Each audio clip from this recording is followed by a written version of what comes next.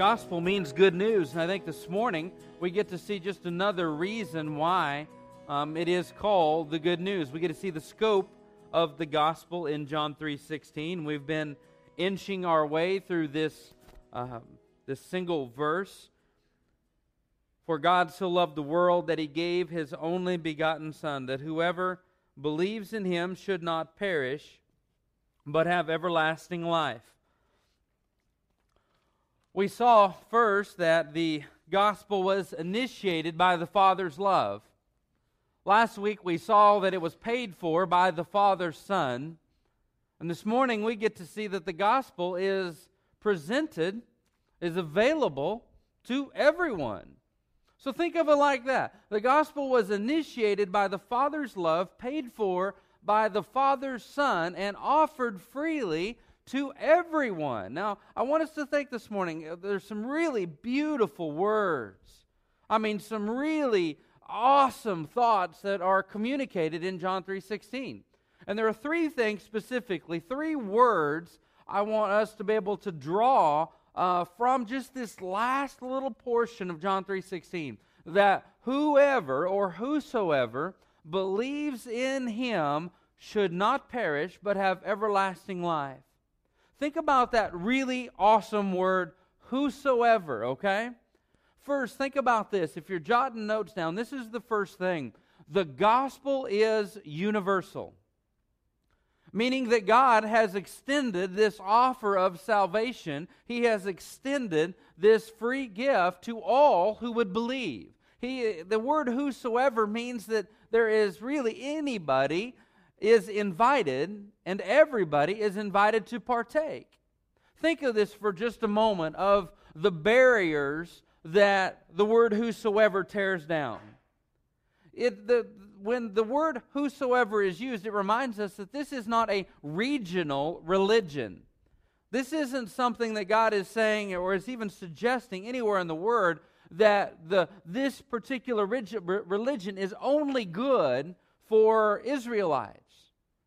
It's not just good for those in the Mediterranean. It's not just good for those who eat flatbread. It's not just good for those in one particular area or region. What he's saying is anybody in the world has the potential, has the opportunity at least, to be able to stand before God and receive this free gift. God has not withheld it from anybody. It breaks down regional barriers. It breaks down racial barriers. You don't have to be a Jew. You don't have to be a Greek. You don't have to be a Roman. It is good for the Jew and for the Gentile alike. I was thinking that there's also a moral barrier that it crosses. Whosoever doesn't just deal with who I am or where I'm from, but it reminds me that it doesn't matter what I've done. Now think about how beautiful that is, because guys, that really is the crown jewel, I think, in the gospel, is that it doesn't matter what I've done. It doesn't matter if I have killed someone. It doesn't matter if I've killed many people. It doesn't matter how many times I've done it. It doesn't matter what I've done or how bad it was. That word whosoever means that God, in His great love for the world, of which I am a part, extended this offer to even me. That's awesome. There is not one person that God would say, you know what? I'm sorry. My sacrifice, my son's sacrifice, does not cover you. My son's sacrifice does not cover sins committed with the full knowledge that it's wrong. My son's sacrifice only covers first-time offenders, not second. Man, aren't you thankful that there really is nobody too messed up? There's nobody too bad, nobody too morally reprehensible to be able to be accepted by God? I don't know about you, but I'm thankful for that. It doesn't matter what I've done or how many times I've done it or how bad it is. I can go to that word whosoever. Now here's the thought. Do we really believe that? Because let me tell you something, that's a big concept.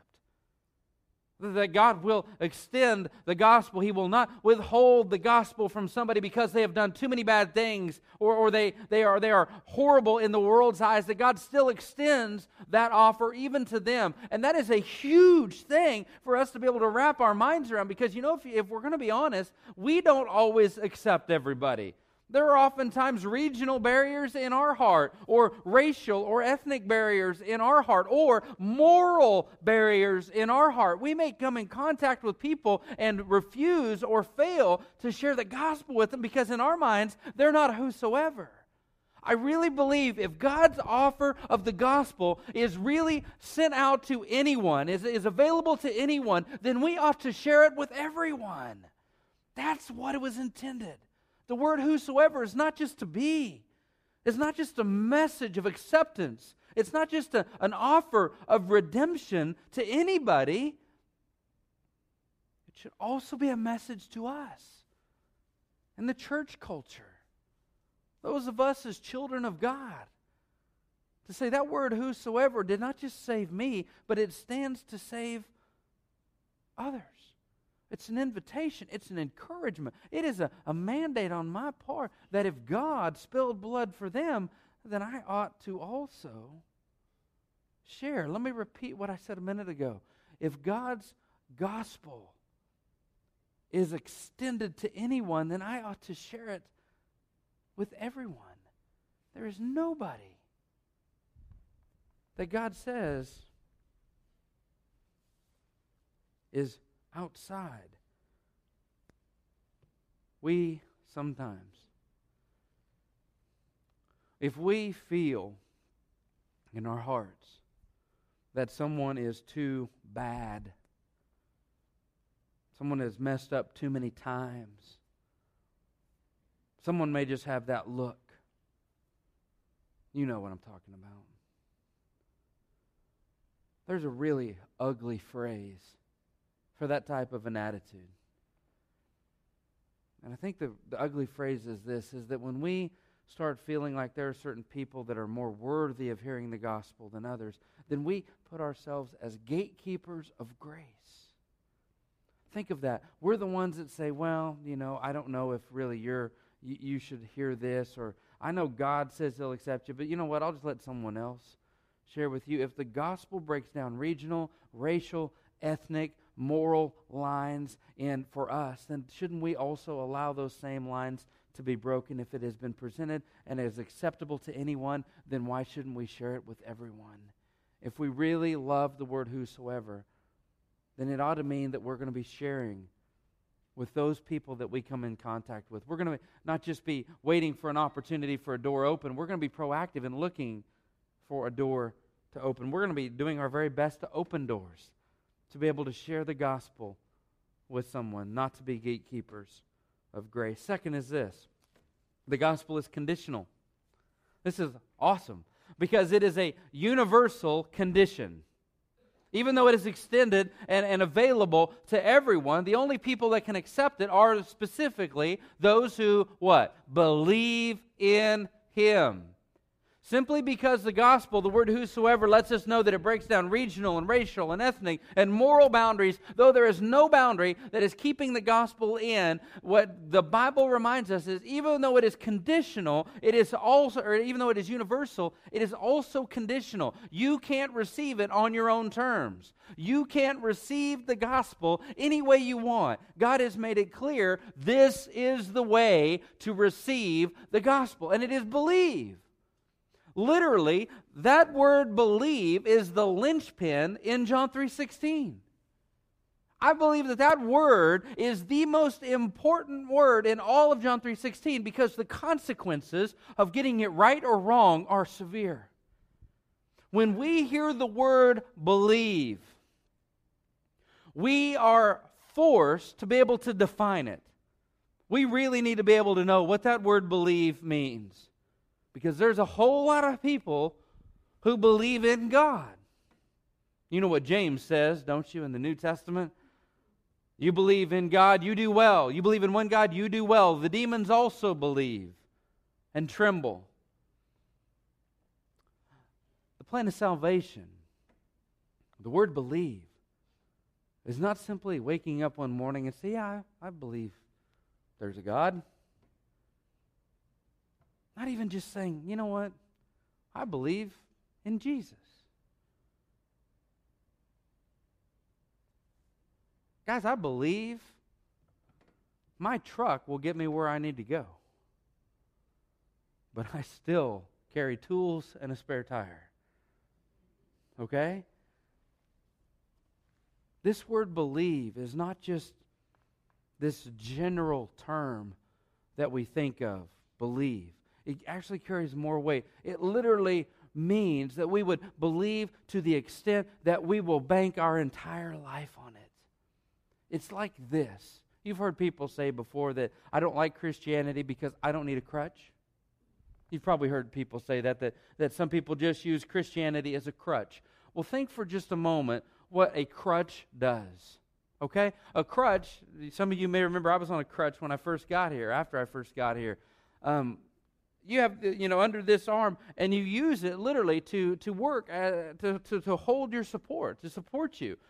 At a certain moment of using that crutch or those crutches, they literally support every bit of your weight.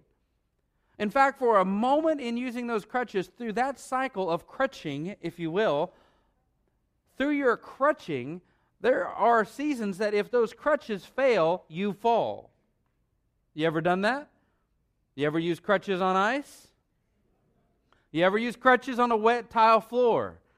Yeah, if those crutches fail, you fall.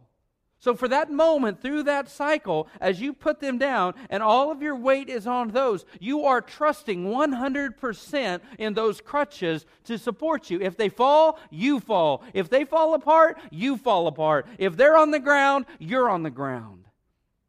This word believe really is a beautiful picture of what we do in those crutches, that moment where I am literally supported totally, exclusively by those crutches and my feet are not supporting me. If those crutches fail, I fail. This word believe is not some rainbows and clouds or wish or desire or simply just this elusive hope. It is this confidence that Jesus Christ came to the earth and lived the perfect life that I couldn't because I'm a sinner. He died on the cross for me. And today, to be able to believe, have a confident hope that because I have recognized I'm a sinner and I know that He was perfect and I trust Him to forgive me of my sins and to be my Lord and Savior, to have that belief that I will never die. To put literally all of my weight, all of my body on that truth. It is a foundation to build on. That truth is not just something we refer to as believers every now and then. To believe in that manner is something that should occupy more of our mental space, more of this ram here on our neck than every now and then. If I truly believe and am willing to throw all of my weight on that promise, it's going to be in my mind. I'm going to be thinking about Jesus. He's going to occupy my thoughts more than just an occasional here and there. Why? Because my life, my soul, hangs on that. I'm going to be using that truth to build this biblical worldview. I'm going to fall in love with the one in whom I have hung my entire life, in whom everything hinges on. I'm going to want to get to know Him. There are going to be certain things that are coming out of my life that are a reflection of Him. It's not a religion. It's a relationship. And many of you have heard me say this before, but let me repeat it. Do you realize how much it requires us to believe? I mean, the extent of belief that the gospel requires? Literally, that I would believe that a God I have never seen came to the earth 2,000 years before I was born. and sent His Son that I've never met to die on the cross in a place I've never been, to save my soul that I can't find, and take me to a place that I can't locate. Guys, that requires a lot of faith.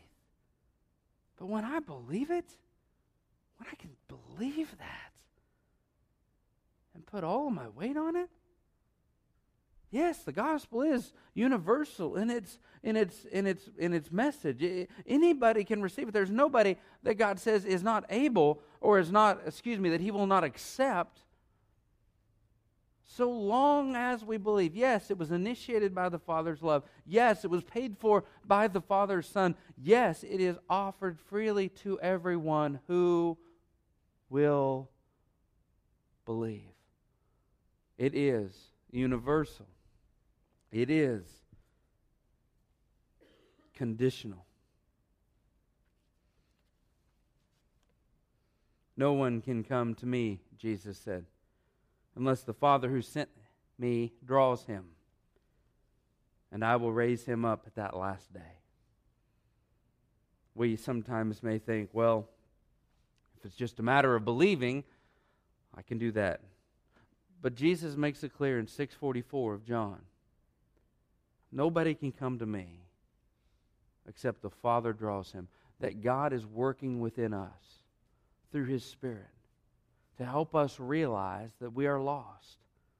You see, as lost people, as morally depraved as we are, as prone to sin as we are, it is impossible for us to detect sin in our life naturally.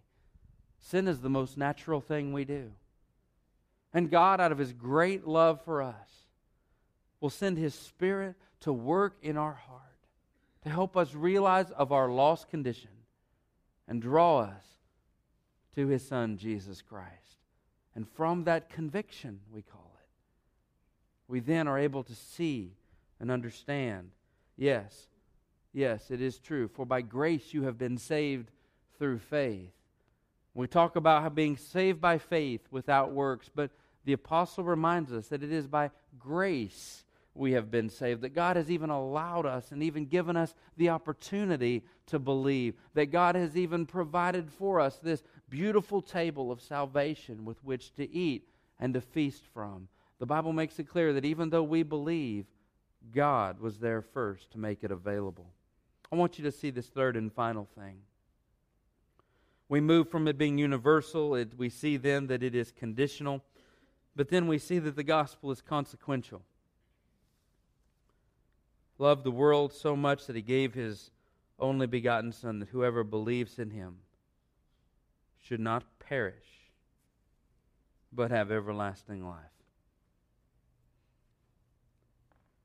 What we do with the gospel is of eternal importance. If we hear the good news and believe, and receive that free gift of salvation, we have a promise. We have a promise. And that promise is that I will never die. I will spend eternity with God.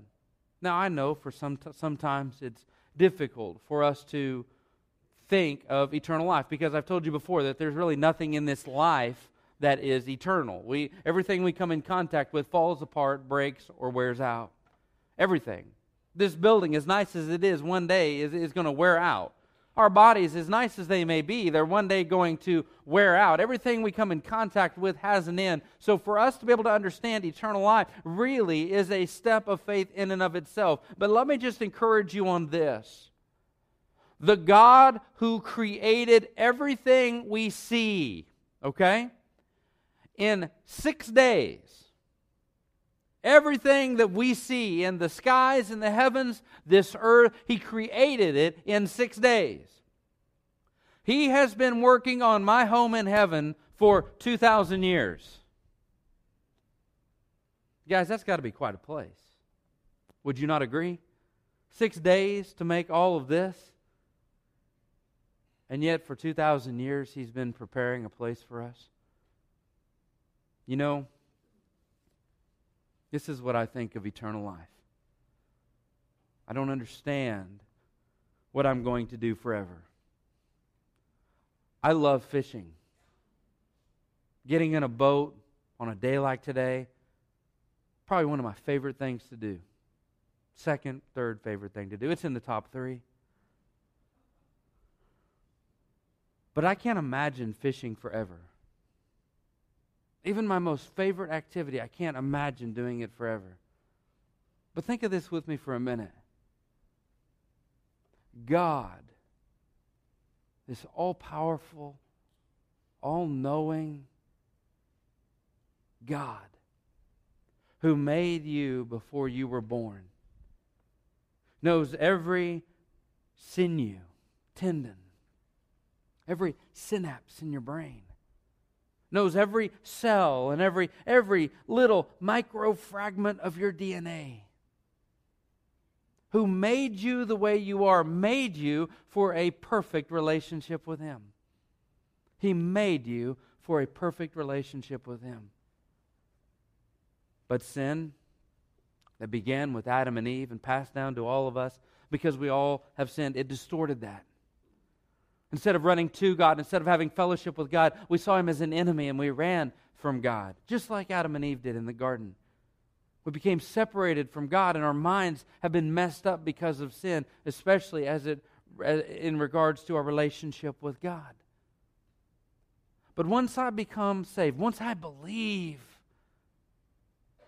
in the sacrifice and the finished work of Jesus Christ, and I become born again, as Jesus says in John 3, I now become a friend of God. That wall of separation is taken away. I have a friend in Him. I can boldly come before the throne of grace. I can walk with Him. I can talk with Him. We are in fellowship. And I know that there is coming a day that when this body gives up, my soul will immediately and uninterruptedly go to be with the Lord who is my Savior. I know that. I have no doubt about that. And all I know is that when I breathe my last and that heart stops contracting for the last time, I know that that soul that I can't find in here goes to be with the Lord Jesus Christ, who made me for a relationship with Him. And I get to experience a perfect relationship with the God who formed me forever and ever and ever. Do I know what it's going to look like? No. Do I know what it's going to entail? No. But do I know who the architect of heaven is? Yes. Do I know who the man is that made the blueprints for me? Yes. And I know this, that I get to stand in the presence. Literally, guys, that perfect puzzle piece will be placed right there. Forever and ever and ever. And let me say this. It is the goodness. It is the greatness. It is the magnificence of eternal life that makes the horrors of hell what they are. Hell is what it is because of the absence of what is in heaven. Heaven, we have perfect fellowship. Perfect eternal life. Literally handmade for us by the one who made us by His hands. And yet hell is an eternal existence apart, void of the presence of God. Every time we find Jesus speaking of this eternal torment or this place of hell, He refers to it as a place of outer darkness where there is weeping and gnashing of teeth. You don't get that in heaven. Heaven is the place of perfect fellowship with the God who made me and formed me. And there's nothing in between us. I behold Him. I love Him. I worship Him. And I can't explain it, but I believe it. But in hell, what makes hell? Hell is not the heat. It's the absence of God. I'm sure the heat is bad. It's the fact that the one that I was made for is unapproachable. That I will forever and forever and forever be apart from the one who loved me and made me. And to know, as the Gospel of Luke says, that there's a great gulf fixed, so that they that would pass from here to us cannot. And that it would be that way forever and ever and ever. For God so loved the world that He gave His only begotten Son, that whoever believes in Him should not perish, but have eternal life.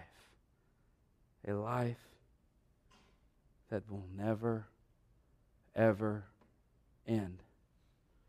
My grandfather was a great man. Great man. I owe a tremendous amount of gratitude to my grandfather. He was not from a Christian family. He raised his family because someone shared the gospel with him at a relatively young age. He was selling newspapers on a street corner in Joplin. And someone shared the gospel with him. And that man who shared the gospel with him had no idea that gospel would take root in his life. And Charles would grow up, he would meet Dixie. They would get married and they would have children, and they would raise their children in church. My grandfather's decision to raise his family following Jesus Christ had tremendous effects, because I'm telling you, not taking anything away from the providence of God, but I doubt seriously that I would be standing right here today sharing the gospel with you if it were not the influence of my grandfather on my mother and how God used my rededication. You know what I said the night I rededicated my life to the Lord? I walked into my mother's room and she was laying on her bed. It was late, and I woke her up and I told her what I had done. And I remember my mom said, "Jamie, where do you want to go to church?" You know what I told her? I said, "I want to go to the church that you were raised in." I'd heard so many great stories of my grandfather in the choir and my aunt on the piano. And God used that night, used those stories that were a reality of my grandfather making sure his kids were in church to learn and to grow. God used that church in an amazing way to help me realize the call of God on my life, to help disciple me as a follower, to help give me a pattern of ministry to be able to build my life on.